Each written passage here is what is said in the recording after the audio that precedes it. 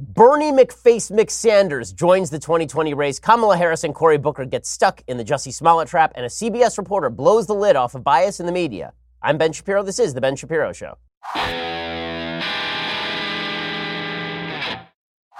Oh man, so much news. Bernie's jumping back in the race, and all the septuagenarian Marxists are up in arms. Well, actually, they can't actually walk, so they're mostly just wheeling around. They're very excited, though, and they would be shouting if they had vocal cords left, but they're kind of old. We'll get to all of that in just 1 second. First, let's talk about the fact that not only are a lot of old Bernie Sanders voters nearing their doom, so are you. Everybody is. We're all approaching death. I mean, an uplifting message today here on The Ben Shapiro Show. That's why you need life insurance. Life insurance is one of those topics everybody knows a little bit about, but do you understand it well enough to feel comfortable buying it? Whether you're an insurance expert or a newbie, Policy Genius has created a website that makes it easy for you to compare quotes, get advice, and get covered. Policy Genius is the easy way to get life insurance. In minutes, you can compare quotes from top insurers and find the coverage you need at a price you can afford. From there, you just apply online, and the advisors at Policy Genius will handle all the red tape for you. They will even negotiate your rate with the insurance company. No extra fees, no commission sales agents, just helpful advice and personalized service. And Policy Genius doesn't just do life insurance. They also do disability insurance and homeowners insurance and auto insurance. They can help you get covered fast. So no matter how much or how little you know about life insurance, you can find the right policy in minutes at PolicyGenius.com. That's Policy Genius, the easy way to compare and buy life insurance. It is the responsible thing to do if you are interested in adulting. You need to make sure that you and your family are taken care of in case, God forbid, of an emergency like this. PolicyGenius.com, the easy way to compare and buy life insurance. All right, so the big breaking news this morning. Bernie is in. That means it's time for Bernie's theme song.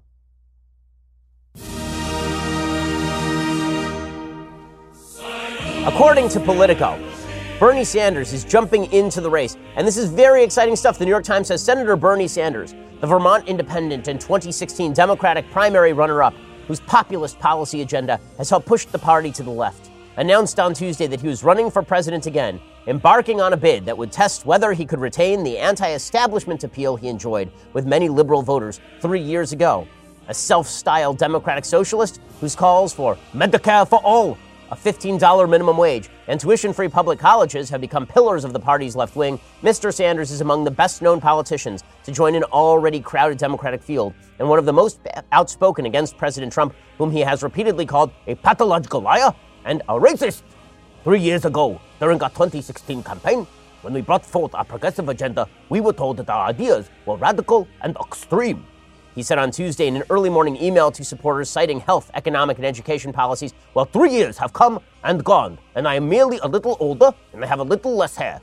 And as a result of millions of Americans now standing up and fighting back, all of these policies and more are now supported by a majority of Americans. By the way, that is a lie. If you look at the actual polling with regard to Medicare for all, and then people are told that their taxes will increase, Medicare and private insurance will be abolished, the support for Medicare for all drops to 27%. As far as the idea that people are for free college tuition, depends on if you tell them the cost. As far as his beliefs that we should completely regulate and tax the economy out of existence, most people not super interested in that. The good news for Bernie Sanders is that, of course, he is very prominent because of 2016, and now he is going to crowd out Senator Elizabeth Warren of Massachusetts. You know, Elizabeth Warren was hoping that she could pick up sort of the Bernie mantle. She missed her shot. That was 2016. She could have competed with him. She could have outcompeted. I think if Elizabeth Warren had run in 2016, there's a good shot she might be president right now. I think now her time has passed. They left her behind on the plains where she will roam around looking for buffalo. Senator Elizabeth Warren of Massachusetts. The progressive wing of the party is going to swing behind Bernie Sanders, who really does have an amazing 2020 slogan. If you want the guy who actually knew Karl Marx, that's going to be Bernie's slogan. All these other people, they're just imitating. Bernie Sanders is the real deal. He used to sit around in British pubs and talk with Karl Marx. Karl Marx would be like, you know, what would be great is if we leveled the playing field. And Bernie would be like, I love that idea. That is a terrific idea. Would you like another share of this pudding? And Karl Marx is like, pudding hasn't been invented yet. But that's how, in any case, Bernie Sanders did put out a 2020 commercial, and it's just as terrible as you would think it would be. Here is Bernie Sanders' initial 2020 commercial. Real change never takes place from the top on down, but always from the bottom on up. Can we stop it there for a second? Question. He says real change takes place from the top, and it doesn't take place from the top down, it comes from the bottom up. He is for a centralized economy. His entire platform is centralization of everything in top-down authority. What in the world is he even talking about? So what he's saying is, lots of people want this, therefore it is ground-up change, not top-down change. But here's the way it works. Things grow from the ground up, and then we dictate them from the top down, and then the people on the ground up, if they don't agree with us, we kill them like the kulaks. Anyway, his silly commercial continues. Bernie Sanders' healthcare for all idea is gaining steam. Free tuition. Free college tuition. Free tuition champion, Senator Bernie Sanders. Bernie Sanders added, the greatest threat to national security is climate change. The future of our planet is at stake. Sanders taking on Amazon. Bernie Sanders has been consistent hammering about income inequality. Nobody in America works 40 hours a week, should be living in poverty. So our economy is rigged. We have a campaign finance system which is corrupt.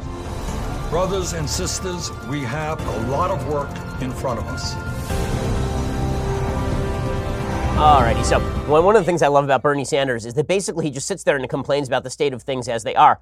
Bernie Sanders was so lazy when he was in a commune in the 1970s that they threw him out of the commune. He was spending his days basically sitting around writing weird, erotic columns about women who wish they had been raped. I'm not kidding about this. And then they threw him out of the commune because they're like, dude, you're not productive enough to be in a commune. He has spent his entire career in the Senate doing nothing. No things. And then there he is talking about the most prosperous economy in the history of the world, most powerful economy in the history of the world. It's rigged. It's a rigged economy. You know what's rigged? The fact that you do nothing your entire life, and now you're going to run for president, and in the first 3.5 hours of your campaign, you raise $1 million. That seems kind of rigged to me, I'll be honest with you. It seems to me like if you get to live off the fat of the land as Bernie Sanders has without producing a thing for your entire life, and that guy is as old as my grandparents, that's a pretty amazing life. Right there. So you don't get to whine about how terrible America is when you have done 0 things your entire life of use to a human. And yet here you are as a front runner in a presidential race. He also made a public announcement of his run for the presidency in 2020 in front of the press. Here's what he had to say. Hi, I'm Bernie Sanders. I'm running for president. Our campaign is not only about defeating Donald Trump, the most dangerous president in modern American history. Our campaign is about redoubling our efforts to end racism, sexism, homophobia, religious bigotry, and all forms of discrimination. Yeah, pause it for a second. We are running. Okay, I have a question. How? Just how? That's my real question. And there are a bunch of questionable statements that he makes there. First of all, I'm not sure that he can actually run for president at this point. He's more like hobbling for president. But then I am toddling for president. But, the guy's 80. I love the fact that he thinks that nobody in the Democratic Party is capable of picking up his mantle. He says he's for the people. He says he's for his ideas. He's 80 years old. There are people who are legitimately half his age. Beto O'Rourke is like half his age. And he's like, nope, you know what? They can't handle it. It's got to be me. Only I have the vision to see that only 3 types of deodorant are necessary on the shelves of America's supermarkets. Also, bread lines are great because it's a line for bread. We like bread. We like lines. So why would we not like bread lines? He actually said in the 1980s that he likes bread lines, by the way. That's not just me making that up. When he says that he's going to run to end racism, sexism, bigotry, and homophobia, really? How? How's that going to work? Because it seems to me that Bernie Sanders and a lot of the Democratic Party are spending an awful lot of time actually ratcheting up racism, sexism, bigotry, anti-religious sentiment. It seems like they are the ones who are interested in separating Americans from Americans. Bernie Sanders' 2020 campaign has already been maligned by the left as racist. No joke. People on the left think that Bernie Sanders' campaign is not intersectional enough. The rip on him, there was an article in the New York Times 2 days ago about how Bernie Sanders was too white to win, about how Bernie Sanders had alienated too many minority people to win. And he's going to run to end racism, sexism, bigotry, and homophobia. That's Bernie Sanders' platform? Sure. And then he continues along these lines. Running against a president who is a pathological liar, a fraud, a racist, a sexist, a xenophobe, and someone who is undermining American democracy as he leads us in an authoritarian direction. I am running for president because now more than ever, we need leadership that brings us together, not divides us up. Nothing brings us together quite like a communist dictatorship. Nothing brings you together quite like the regimes that Bernie Sanders has expressed admiration for. Cuba brings people together. The USSR brings people together. Venezuela brings people together. So many wonderful places that bring people together. Now, listen, I'm only half joking because the reality is Bernie did express a lot of support for these sorts of regimes. Only in the last 10 years or so has he decided that actually he doesn't like Cuba and the USSR as much as he used to. Now he likes Denmark and Norway and the Scandinavian democratic socialist countries. Now he's a democratic socialist. He's not an actual socialist. But when he makes his entire campaign about, I'm going to unify everyone. Also, the current president in the White House is the worst person to have ever lived, and I hope he steps on a landmine. If that's your campaign, and your campaign is that America is rife with racism, sexism, bigotry, and homophobia, you're not a unifier. Now, what is Bernie Sanders' path to the nomination? His path to the nomination is basically everybody splits the vote and he runs up the left. That's basically his path to the nomination. He hopes that Beto and Kamala and Cory Booker club each other to death like baby seals, and then he just sort of hobbles his way across the finish line. His pollsters are basically suggesting this already at Politico. Politico says when Bernie Sanders was mulling a 2020 campaign last year, he said he would likely pull the trigger if he thought he was the best candidate to defeat President Trump. Now that he's officially in the race for the White House, a key element of his argument is that he is, in a way that flies in the face of conventional wisdom. His campaign is gearing up to take aim at one of the central cases made against him, that the 77-year-old Democratic socialist, far from being unable to win a general election, could blaze a non-traditional path to victory on the electoral map unlike any other Democratic candidate. This month, Ben Tolchin, who is Sanders' pollster, circulated a memo about an online survey he conducted in late 2017 for progressives who are hoping to flip state legislative seats in West Virginia. The poll found that Sanders would beat Trump by 2 percentage points in the state, despite the fact that Trump won West Virginia 69-27, and that no Democratic presidential candidate has carried the state since 1996. In a second, I'm going to discuss some more of the polling for Bernie Sanders and why he is a different sort of candidate than Kamala Harris or even Beto O'Rourke. First, let's talk about that back pain you've been having. So this may sound kind of weird, but hanging upside down, actually a really good way to decompress the back and joints after a workout and boost recovery. This is called inversion therapy. It uses gravity and your own body weight to decompress the spine and release tension in your shoulders, neck, and joints. Inverting after your workout boosts the recovery process by stretching and elongating your spine and joints, rehydrating the discs, and relaxing tired muscles. This is why over 3 million people have put their trust in Teeter, the best inversion table on the market. They've been the best known name in inversion tables since 1981. I love the Teeter inversion table. Every time I work out, I go home, get on that table, basically hang upside down, and by the time I'm done, I'm feeling a lot better. They're offering a great deal right now just for my listeners. For a limited time, you can get a brand new 2019 Teeter Fit Spine inversion table model with bonus accessories and a free pair of gravity boots so you can invert at home or take the boots with you to the gym. Teeter inversion tables have thousands of reviews on Amazon with an average 4.6 star rating. And with this deal, you can get $150 off when you go to teeter.com/Ben. You also get free shipping, free returns, a 60-day money-back guarantee. There's no risk to you to try it out. Remember, you can only get the new 2019 Teeter Fit Spine inversion table plus a free pair of gravity boots by going to teeter.com/Ben. That is teeter.com/Ben, teeter.com/Ben. Go check it out right now for the special deal. All right, so the pollsters are basically saying that Sanders could defeat Trump in a variety of largely white, non-college educated states. Some in the Sanders camp, according to Politico, envision possibly making a play for Iowa, Ohio, and Indiana, as well as Kansas, North and South Dakota, Nebraska, Oklahoma, and Montana, 6 states that together have voted for the Democratic nominee just twice in the past half-century. His pollster says it could radically change the map, as Bernie has shown, as Trump has shown. I don't think we are in a binary, two-dimensional left-right paradigm anymore. Now, there is some truth to this.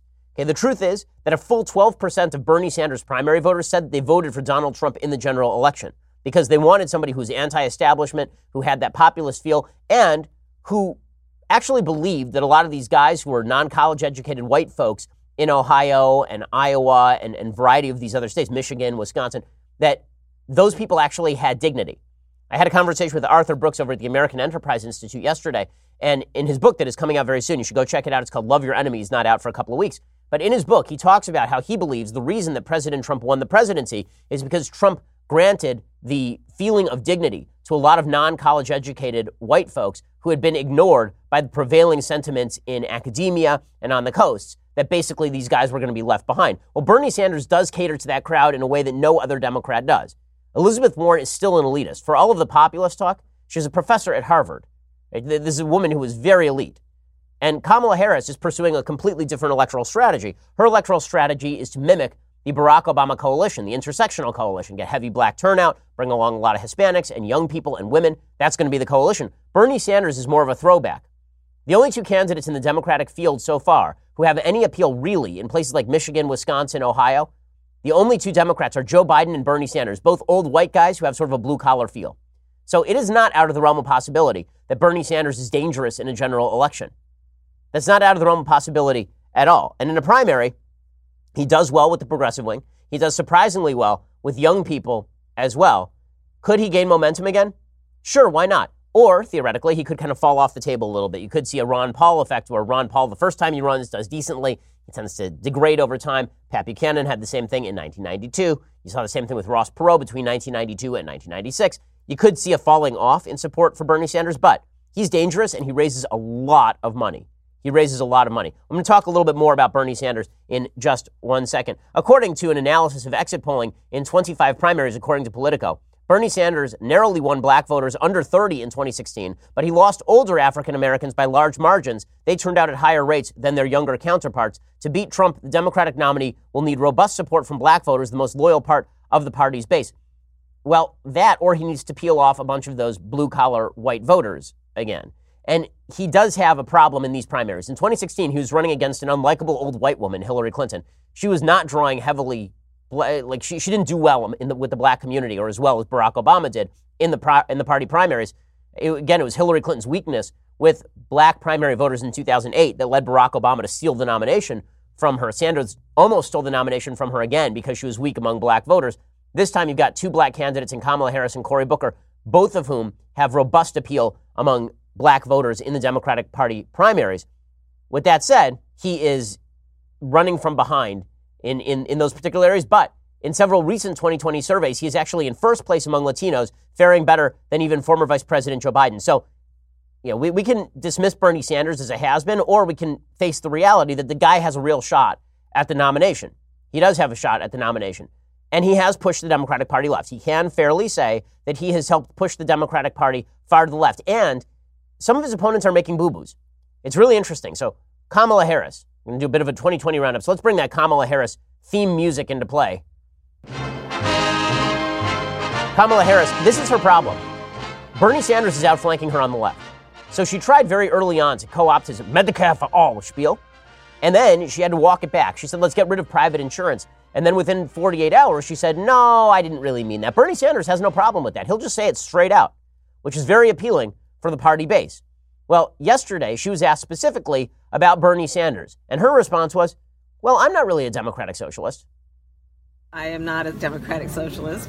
I believe that what voters do want is they want to know that whoever is going to lead understands that in America today, not everyone has an equal opportunity and access to a path to success, and that has been building up over decades, and we've got to correct course. Okay, I am not a democratic socialist is going to be a hard sell with the Democratic Party base. Remember, AOC, who's probably the most popular female in the Democratic Party right now, is a self-described democratic socialist. Bernie Sanders is a self-described democratic socialist. Hillary Clinton admitted after the 2016 election that it hurt her to say she was pro-capitalism in the Democratic primaries. And the Democratic Party has moved significantly to the left even since 2016. So if Kamala is going to campaign to the right of Bernie Sanders, that does open a pretty wide lane for Bernie Sanders. Plus, as it turns out, there are a lot of holes in Kamala Harris's record. So, for example, Kamala Harris, who I think right now has to be seen as the 2020 front runner until Joe Biden jumps into the race at least. Kamala Harris, she says she was doing a big rally last night in Portsmouth. I do love how the media cover these rallies. Oh my goodness, 1,500 people showed up for a Kamala Harris rally in Portsmouth, New Hampshire. Yeah, like that. I mean, I'm sorry, I'm not impressed by 1,500 people. Every speech I give at every college in the country is 1,500 people. That is not a huge number of people. And if it is, then I should run for president. My goodness. Anyway, Kamala Harris says, we haven't put resources into our education system. Again, because of her past as a prosecutor in the state of California, it makes her difficult to make arguments like this. Let's agree that we have failed to put the resources into our public education system, and instead we are putting tons of money into a system of mass incarceration because we are not being smart about investing in the future of our country. That's a hard sell. So narc Kamala Harris, who spent a lot of time putting a lot of people behind bars in the state of California, and then had her own attorneys arguing that people should not be let out on 2-for-1 deals because we need to make sure that we have enough cheap labor to clean up wildfire areas. That lady is going to be arguing against mass incarceration. If you think Bernie ain't going to slap her on that, you are totally wrong. He's going to politically slap her around on that. And the far left of the party doesn't like Kamala Harris. Young people are not thrilled with Kamala Harris. So she's got a problem here. By the way, she happens to be completely wrong. Prison spending in the states is still a fraction of overall pre-K through 12 education spending, according to that noted right-wing source, The Washington Post. States spend $71 billion on prisons and $534 billion on schools every year. So when she talks about us spending money on prisons and not on schools, that is simply not true. By the way, I've always wondered, when people talk about mass incarceration, which people are you going to let out of prison? And don't tell me the people who smoke pot and are in prison for smoking pot, because that's no one in prison. By percentage, the number of people who are in prison for smoking pot is extraordinarily low, and usually it was bargained down from dealing drugs. Now, if you want to end the war on drugs because you think that's bad policy, that's one thing. But if you want to suggest that people haven't broken serious laws and are in prison for no reason, that obviously is untrue. If you want to talk about the lowered crime rates over the last 30 years, you're going to have to talk about the massive increase in the number of criminals who have actually been in prison. Now, here's the thing. If Kamala actually were to campaign as an open prosecutor, I'm not sure that doesn't have more crossover appeal than this newfangled far-left shtick that she has been pushing. But again, there is a window open here for Bernie Sanders to run to her left. And the same is true with regard to Amy Klobuchar. So Amy Klobuchar, the senator from Minnesota who threw her hat into the ring in the middle of the snow in Minnesota. Do you have some Amy Klobuchar theme music? I think we do.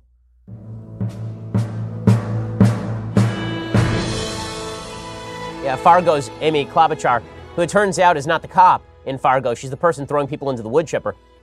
She is running as a moderate as well, which opens the window again to Bernie Sanders and someone further to her left. Now, Klobuchar has been attempting to move further to her left. She suggested that she was in favor of banning semi-automatic weapons yesterday in a nationally televised interview. Here was Amy Klobuchar suggesting that her new gun policy was to ban a bunch of guns. Minnesota is a state that values the outdoors. We value hunting and fishing. And so I come at it from a little different place than some of my colleagues that are running for this office, in that I always look at every proposal and say, would this hurt my Uncle Dick in the deer stand? And I would say that these common sense proposals in front of us do not. I don't see banning assault weapons, right? I don't think that hurts in the deer stand. Okay, banning semi-automatic weapons does in fact hurt in the deer stand because those are all the hunting weapons. I'm just going to use a bolt-action rifle from World War II. If you're using a semi-automatic rifle in the United States for hunting, that is pretty much all the rifles in the United States, because all that means is every time you pull the trigger, a bullet fires. That's all a semi-automatic weapon is. Okay, in just a second, we're going to get why Amy Klobuchar is also becoming unpopular with her own base and some holes in her candidacy in just a second. First, let's talk about Black Rifle Coffee. Morning coffee is an American institution. That's why when it comes to starting my day, I reach for the most American coffee on the market. I'm talking about Black Rifle Coffee.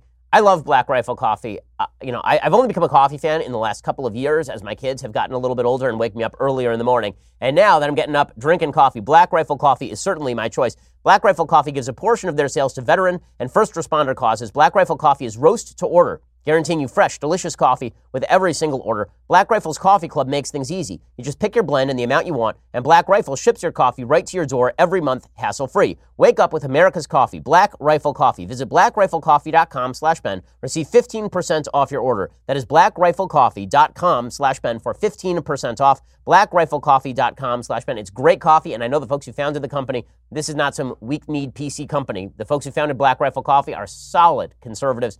Go check out blackriflecoffee.com/Ben for 15% off. That is blackriflecoffee.com/Ben. The coffee is just fantastic. Go check them out right now. Alrighty, so Amy Klobuchar also got herself into some hot water yesterday because she was asked about her record of abusing employees, allegedly abusing employees, as in like throwing binders at them.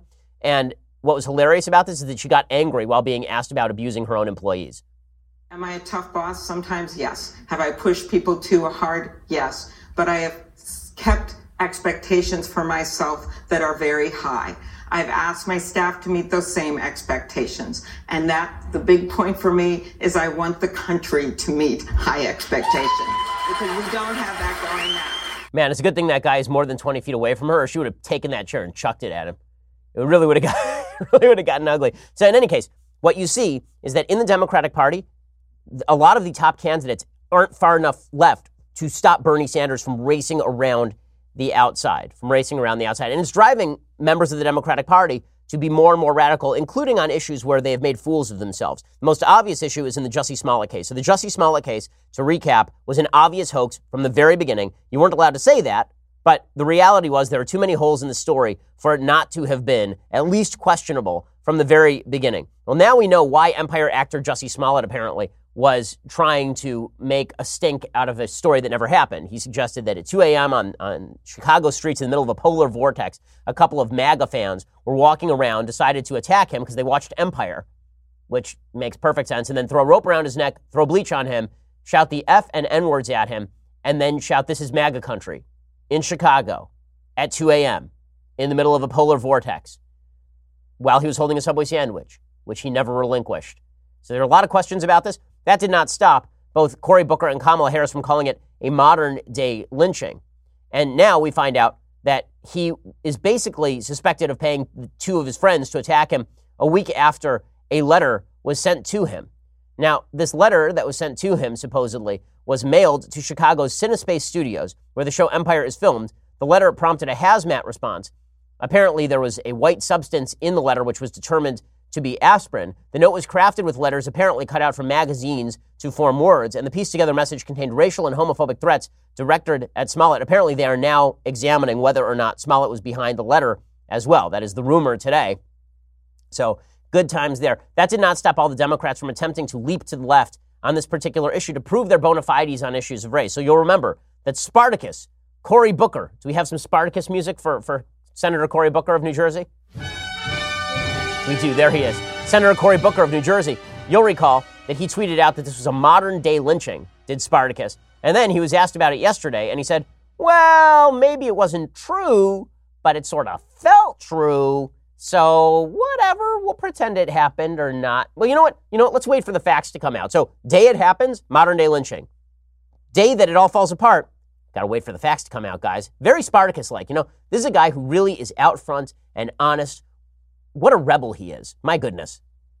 Well, the information's still coming out, and I'm going to withhold until all the information actually comes out from on-the-record sources. We know in America that bigoted and biased attacks are on the rise in a serious way. What we're seeing is attacks on people because they're different, and we all need to join together and condemn those attacks. Okay, so, yeah, well, his whole shtick is that while it may not be factually true, it is morally true. And then it's not just him. It is also Kamala Harris. So Kamala Harris, her awkwardness yesterday did not merely stop at her campaign's end. She tweeted out on the day that this happened that it was a modern-day lynching. This is an attempted modern-day lynching. Then yesterday she was asked about this tweet, and things went wildly wrong for the senator from California. Which tweet? What tweet? About saying that it is a modern-day lynching that... Sorry. Yes. Me? Who? What? Jussie Smollett.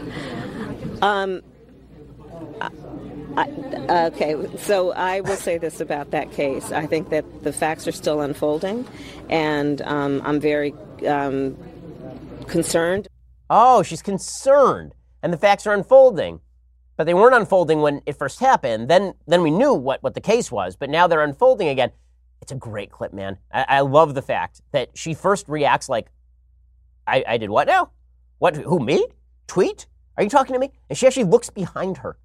She actually looks behind her like, are you talking to the person behind me? No, Senator, we're talking to you. Then they ask her, and she, what about your tweet? Senator's like, like, what? That's not even English, Senator. Senator, you're going to need to speak English. What I mean to say, says Kamala Harris, is that we are all part of a greater force, a greater life force that unites you and the rock and the tree. So do I exist? Do my tweets exist? Or is there a force that unifies us, flows through us, unifies everything? The attempted misdirection by Kamala Harris is just wonderful. It's just wonderful. But again, one of the beautiful things about Bernie Sanders joining the party is that everybody is now going to be forced to the dramatic left because they have to head him off at the past. Now, the good news is that they have members of the media who are going to defend them at all costs. There's a news article, not a commentary article, a news article from the New York Times titled, "Republicans Hope to Sway Voters with Labels That Demonize Democrats." So just to get this straight, you have running for the Democratic presidential nomination an open Democratic socialist who hopes to nationalize vast swaths of American industry in Bernie Sanders. You have a Democratic Party that embraces abortion to point of birth. And you have a Democratic Party that has embraced open anti-Semites inside its own ranks. But it's Republicans who are mislabeling. That's the real story. The media is worth 8 to 10 points for Democrats in every national election. There's just no way around this. This piece from Cheryl Gay Stolberg at the New York Times is insane. It's insane. Again, this is not a piece of commentary. It is reported news. Quote, "In the 116th Congress, if you're a Democrat, you're either a socialist, a baby killer, or an anti-Semite."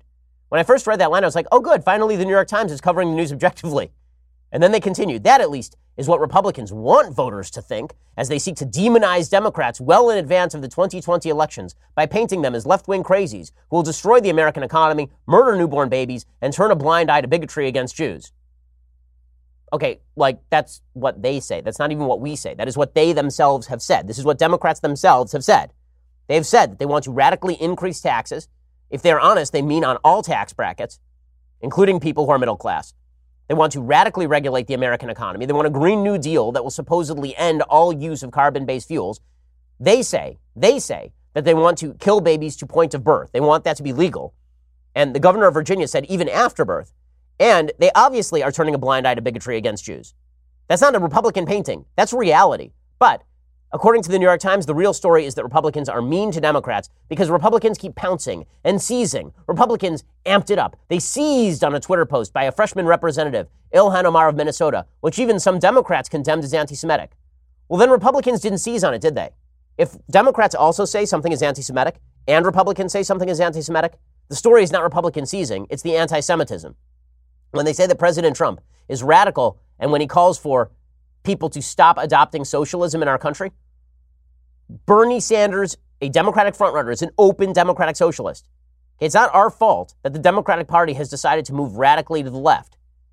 House Republicans have identified 55 Democrats they regard as vulnerable, including many freshmen. Some flipped Republican seats last year. Some represent districts carried by Trump in 2016. Some are in districts held by Republicans until recently. Bruised by their losses last year, Republicans are determined to start earlier and be more aggressive on the offense in 2020 and are hoping to exploit the Democratic presidential candidate's courtship of the left. Again, it is wonderful to be a member of the media where every story about Democrats moving to the left is really about the evils of the Republican Party. Okay, in just a second, we're going to talk about media bias writ large because there are a couple of revelations yesterday that are quite stunning. First, let's talk about making your business more efficient. Hiring used to be difficult. Multiple job sites, stacks of resumes, a confusing review process. But today, hiring can actually be easy, and you only have to go to one place to get it done. That's ZipRecruiter.com/dailywire. ZipRecruiter sends your job to over 100 of the web's leading job boards, but they don't stop there. With their powerful matching technology, ZipRecruiter scans thousands of resumes to find people with the right experience and then invite them to apply to your job. As applications come in, ZipRecruiter analyzes everyone and spotlights the top candidates so you never miss a great match. ZipRecruiter is so effective that 80% of employers who post on ZipRecruiter get a quality candidate through the site within the first day. And right now, my listeners can try ZipRecruiter for free at this exclusive web address, ZipRecruiter.com/dailywire. That is ZipRecruiter.com/dailywire, DAILYWIRE, ZipRecruiter.com/dailywire. ZipRecruiter is indeed the smartest way to hire. ZipRecruiter.com/dailywire. Go check them out right now. Make your business more efficient. Make sure that your hiring is done at the highest possible level. ZipRecruiter.com/dailywire to try ZipRecruiter for free. ZipRecruiter.com/dailywire. All right, so I want to talk about a pretty amazing revelation from CBS's Lara Logan in just a second, but you're going to have to go and subscribe over at dailywire.com. When you do, you get the rest of the show live. You get 2 additional hours of the show every day. Yesterday's show, if you missed it, we did like a full hour on George Washington in honor of President's Day. It was really fun, and it was really great, if I do say so myself.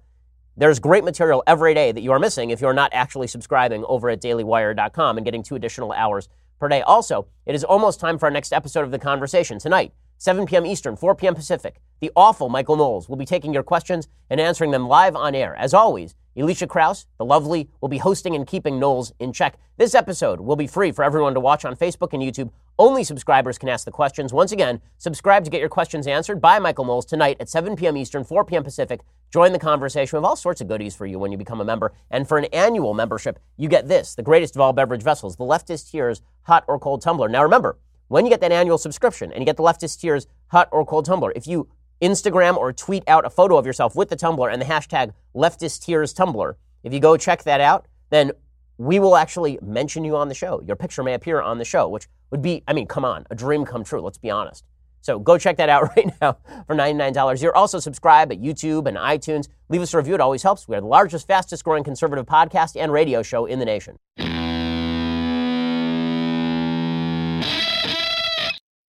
So the good news for Democrats, of course, is that the media will always defend everything that they do. And what's hilarious about the media is that so many members of the media refuse to acknowledge the bias that exists in their own space. Now, this is particularly weird because a lot of prevailing left-wing theory has always been about the notion that ideas are a stand-in for power. If you go and listen to any critical studies lecture on college campuses, what they say is that any system of human interaction is structured based on power hierarchies. So, for example, folks on the left will argue that the free market, in which you and I exchange goods and services, is not actually free. It's a system of exploitation pressed upon other people by people who happen to have the power in any given society. And we can just restructure that system at will. They make this argument about free speech. There's a philosopher, neo-Marxist philosopher named Herbert Marcuse in the 1960s and 1970s. He made the case that essentially free speech itself was a weaponized version of power because the people who are most loud and most likely to be heard were representatives of the power hierarchy. And therefore, what would be best for the dispossessed is to shut down certain types of speech in favor of other types of speech. So the left is constantly seeing things in terms of power relationships. This is why they see every disparity as an example of discrimination. This is why folks on the left constantly look at any sort of inequality and they see it as inequity. They see one group that is poorer than another group, and instead of them seeing that as maybe that's the outcome based on individual decision-making, maybe that's the result of historical discrimination but not current-day discrimination, instead they say this must be the result of power hierarchies in place preventing one group from rising to the level of the other group. Now, usually that's not true, but the point I'm making is that the left is constantly seeing human behavior as a reflection of the need to defend some sort of power hierarchy, except when it comes to the leftist media. When it comes to the leftist media, then it's just objectivity. Then it's just, we're just speaking the truth. It is not a reflection of a power hierarchy in which people at the top of the media happen to be Democrats and push a Democrat point of view. Their views that they push in the pages of the New York Times and on the airwaves at CNN or CBS or ABC, none of that is a reflection of a power dominance by folks who are on the left. Instead, that is just them telling the truth. Their opinion is not opinion, it's fact. Their power is not power, it's reality. And you can see this from folks on the left who ignore their own theories about power that apply everywhere except to them. It's really quite amazing. So, for example, Jonathan Capehart, he's a columnist for the Washington Post, an op-ed columnist for the Washington Post. He said that the reason a lot of people believe the story about Jussie Smollett is because it fit in with reality. Well, only if you are of a certain political view. But folks in the left media tend to substitute the idea that their opinions are actually fact. They believe that fact and their opinions are one and the same. So here is Jonathan Capehart saying something that is actually not particularly true, but saying it with the full confidence of fact behind it because, of course, the media is not left, and their opinions are not reflections of opinions or reflections of their desire for power. Their opinions are reflections of reality. The circumstances and the way he told the story and what he said happened to him sort of fit in with not a narrative, but a reality for a lot of people in this country since President Trump was inaugurated, that there is an atmosphere of menace and an atmosphere of hate around the country that made it possible for people to either readily believe or want to believe Jussie Smollett. There is such a fascinating Freudian slip in the middle of that clip where Jonathan Capehart, this MSNBC contributor columnist for the Washington Post, where Capehart says that there is this story fit in with a narrative. No, not a narrative, a reality. The conflation of a narrative with a reality, the conflation of a story you want to tell about America with the reality of the situation in America it's really indicative of the fact that for a lot of folks on the left, they believe their opinions are fact, and they believe facts are merely somebody else's opinion. It truly is incredible. And then they have the temerity to claim that they are the objective truth tellers when it comes to media dominance, that it is not, in fact, that they dominate the power hierarchies at a lot of media companies, and that's why the opinions are what they are at a lot of media companies. Now, as it turns out, none of that is true. The reason that the media, many mainstream media institutions are to the left is because the people on top of those institutions are to the left. CBS's Lara Logan, who's been a top-line reporter for a very long time at CBS, she basically let this slip. She was doing an interview, and it's a pretty scorched earth interview, actually. She was doing the interview with retired Navy SEAL Mike Ritland about a variety of topics for his Mike Drop podcast. And she said, listen, the media like to pretend they're objective. They are not objective in the slightest. The media everywhere is mostly liberal, not just in the US. But in this country, 85% of journalists are registered Democrats. So that's just a fact. Because although the media has always been, historically, always been left-leaning, we've abandoned our pretense, or at least the effort, to be objective today. That means we've become political activists, in a sense, and some could argue propagandists, right? And there's some merit to that. Okay, and she is exactly right about this, but she let this spill. Now, this is nothing new. Bernard Goldberg wrote a book, I think it was back in 2001, almost 20 years ago. He was also from CBS, a top-line reporter, saying exactly this, that there's massive media bias. And she, of course, is not the only one saying this. Jill Abramson, who's the New York Times former executive editor, she bashed the paper for its unmistakably anti-Trump editorial direction.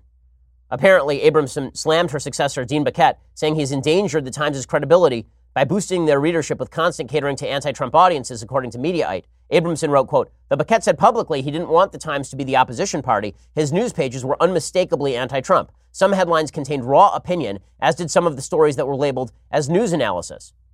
It is obvious that the media, in other words, are very much to the left. And now, there are people like Brian Stelter, and they say, well, why are you using the term the media, broadly speaking? The answer is it's shorthand. People who listen to the show know what I am talking about when I say the media. They know that I'm not talking about the minority of media like Fox News or Daily Wire or Daily Caller. They know that I'm talking about ABC, NBC, CBS, MSNBC, CNN, the New York Times, the Washington Post, the Boston Globe, the LA Times, the Chicago Tribune. They know that I'm talking about the vast majority of news organs in the United States who all share the same editorial slant. And they all shared the same editorial slant on Jussie Smollett. I mean, it's pretty amazing. They share the same editorial slant when it comes to the coverage of the 2020 presidential race. So when Lara Logan breaks the front and she says, guys, like, everyone knows what it is that you are, when she says that, it's treated by the media with shock and awe. Again, this runs directly counter to their own prevailing critical studies theories about literally everything in life. The left believes, in the area of law, that all judicial decisions are actually not based on judicial principles. They are based on what the judge's preferred political outcome should be. Now, what's amazing about all of this is that if you are going to accuse one side or the other of manipulating law for power purposes, it would have to be the political left that does this on a more frequent basis. If you're going to accuse one side of manipulating the facts on a political basis, it would have to be the left. In fact, I think there's a lot of projection that goes on the political left. I'm not talking about specific individuals here. I'm talking about a generalized mindset that exists in a lot of places, in the legal infrastructure, in the media infrastructure, in the Hollywood infrastructure. There's a belief in a lot of these halls of power that it is fine to manipulate facts because, again, if everything is a power relationship, why would we not use our power in order to push views that are good and true and wonderful and convince ourselves in the process that we are doing something positive and good and objectively necessary? The reason that President Trump exists, one of the reasons President Trump exists, is because the right began to feel like the left was manipulating the institutions of our public life in order to use their power to cram down certain political opinions, and Trump was a giant middle finger to that. That Trump was essentially saying to all of these institutions, you've controlled the narrative for too long, and so I'm just going to ignore whatever narrative it is that you wish to choose. And then the left accuses President Trump of being a liar, and they accuse President Trump of manipulating the facts. And a lot of people on the right say, well, yeah, you guys have been participating in this too. The problem is, when both sides tend to agree that there are no more neutral principles, when the left, which has decided there are no neutral principles in law, in journalism, there are no neutral principles. There is just our opinion, which is fact. And then the right decides, well, look, the left believes that, so why shouldn't our opinion also be treated as fact? When there are no more neutral principles, this is how a country falls apart. Media bias is not dangerous merely because it's propaganda. Media bias is not merely dangerous because it pushes a particular political point of view. Media bias is dangerous because it undermines the fundamental neutral principles on which the country is based and on which Western civilization is based. Western civilization, science, politics, they are all based on the idea that reason can separate out opinion from fact, that we can all agree on a set of facts, and then we can draw our opinions from that set of facts. The opinions may vary, but the facts are the same. When the left decided in the 1960s that all human interactions were based on power relationships, and that even facts themselves were subject to the vagaries of these power dynamics, that you couldn't even say factual things because the factual things themselves were no longer factual. They were just a reflection of power. Once the left decided that, we lost all common ground. We can't even agree on a set of facts anymore. So you have one side arguing from one set of opinions and one side arguing from another set of opinions, and there is no meeting of the minds. What's fascinating about all of this is that you see it really play out in the political sphere most. And when we actually get together in person, it tends to dissipate. It's really fascinating. I was talking to a friend in the Senate who talks with Democrats in places like the Senate Judiciary Committee all the time. And what this person said is that if you actually talk with Democrats when they are not on mic, they actually act a lot more reasonable. They are willing to acknowledge that there is a middle ground. They're willing to acknowledge a common basis of principle and fact. But once they get on camera, then that splits immediately. Because when it comes time to exercise power, the exercise of power is seen as self-justifying. That's deeply dangerous stuff. And when the right responds by saying the exercise of power is self-justifying, that the left is doing it anyway, the left is just engaged in this cram down, so we may as well engage in our cram downs as well, then how are we supposed to have a conversation?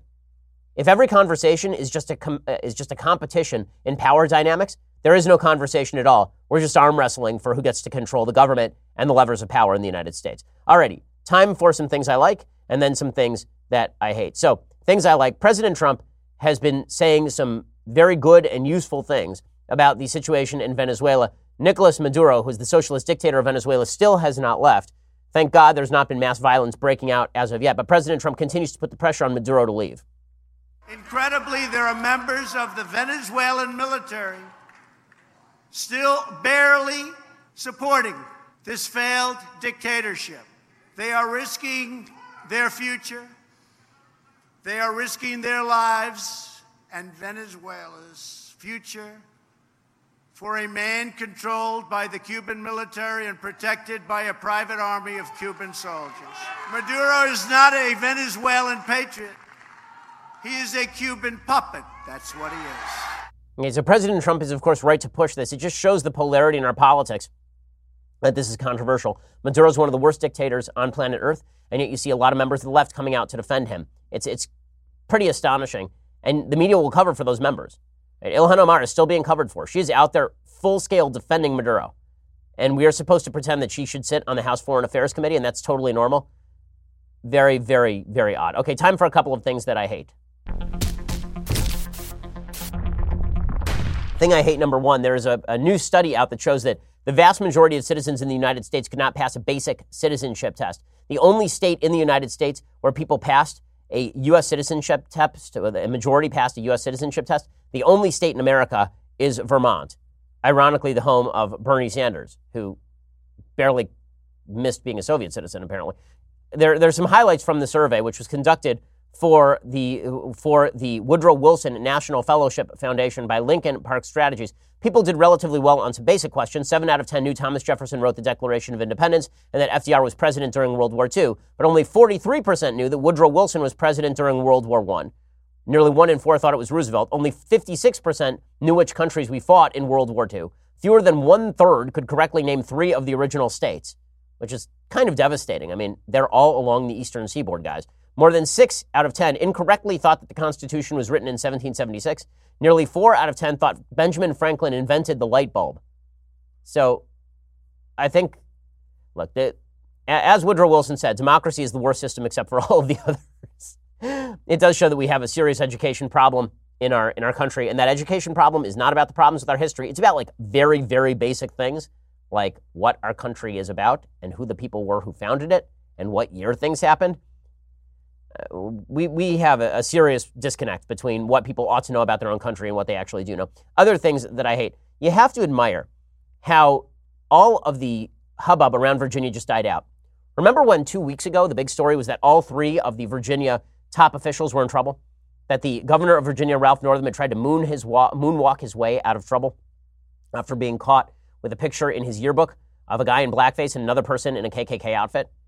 And then Ralph Northam suggesting that he didn't do that, but he did dress as Michael Jackson for a dance-off in 1985. And then him trying to fib his way out of it. You remember that? And then you remember his lieutenant governor was credibly accused of 2 separate sexual assaults. Remember how that sort of disappeared from the news? There's an op-ed today in the Washington Post from Meredith Watson, who's one of the accusers. She says, I'm willing to testify in public. Justin Fairfax should too.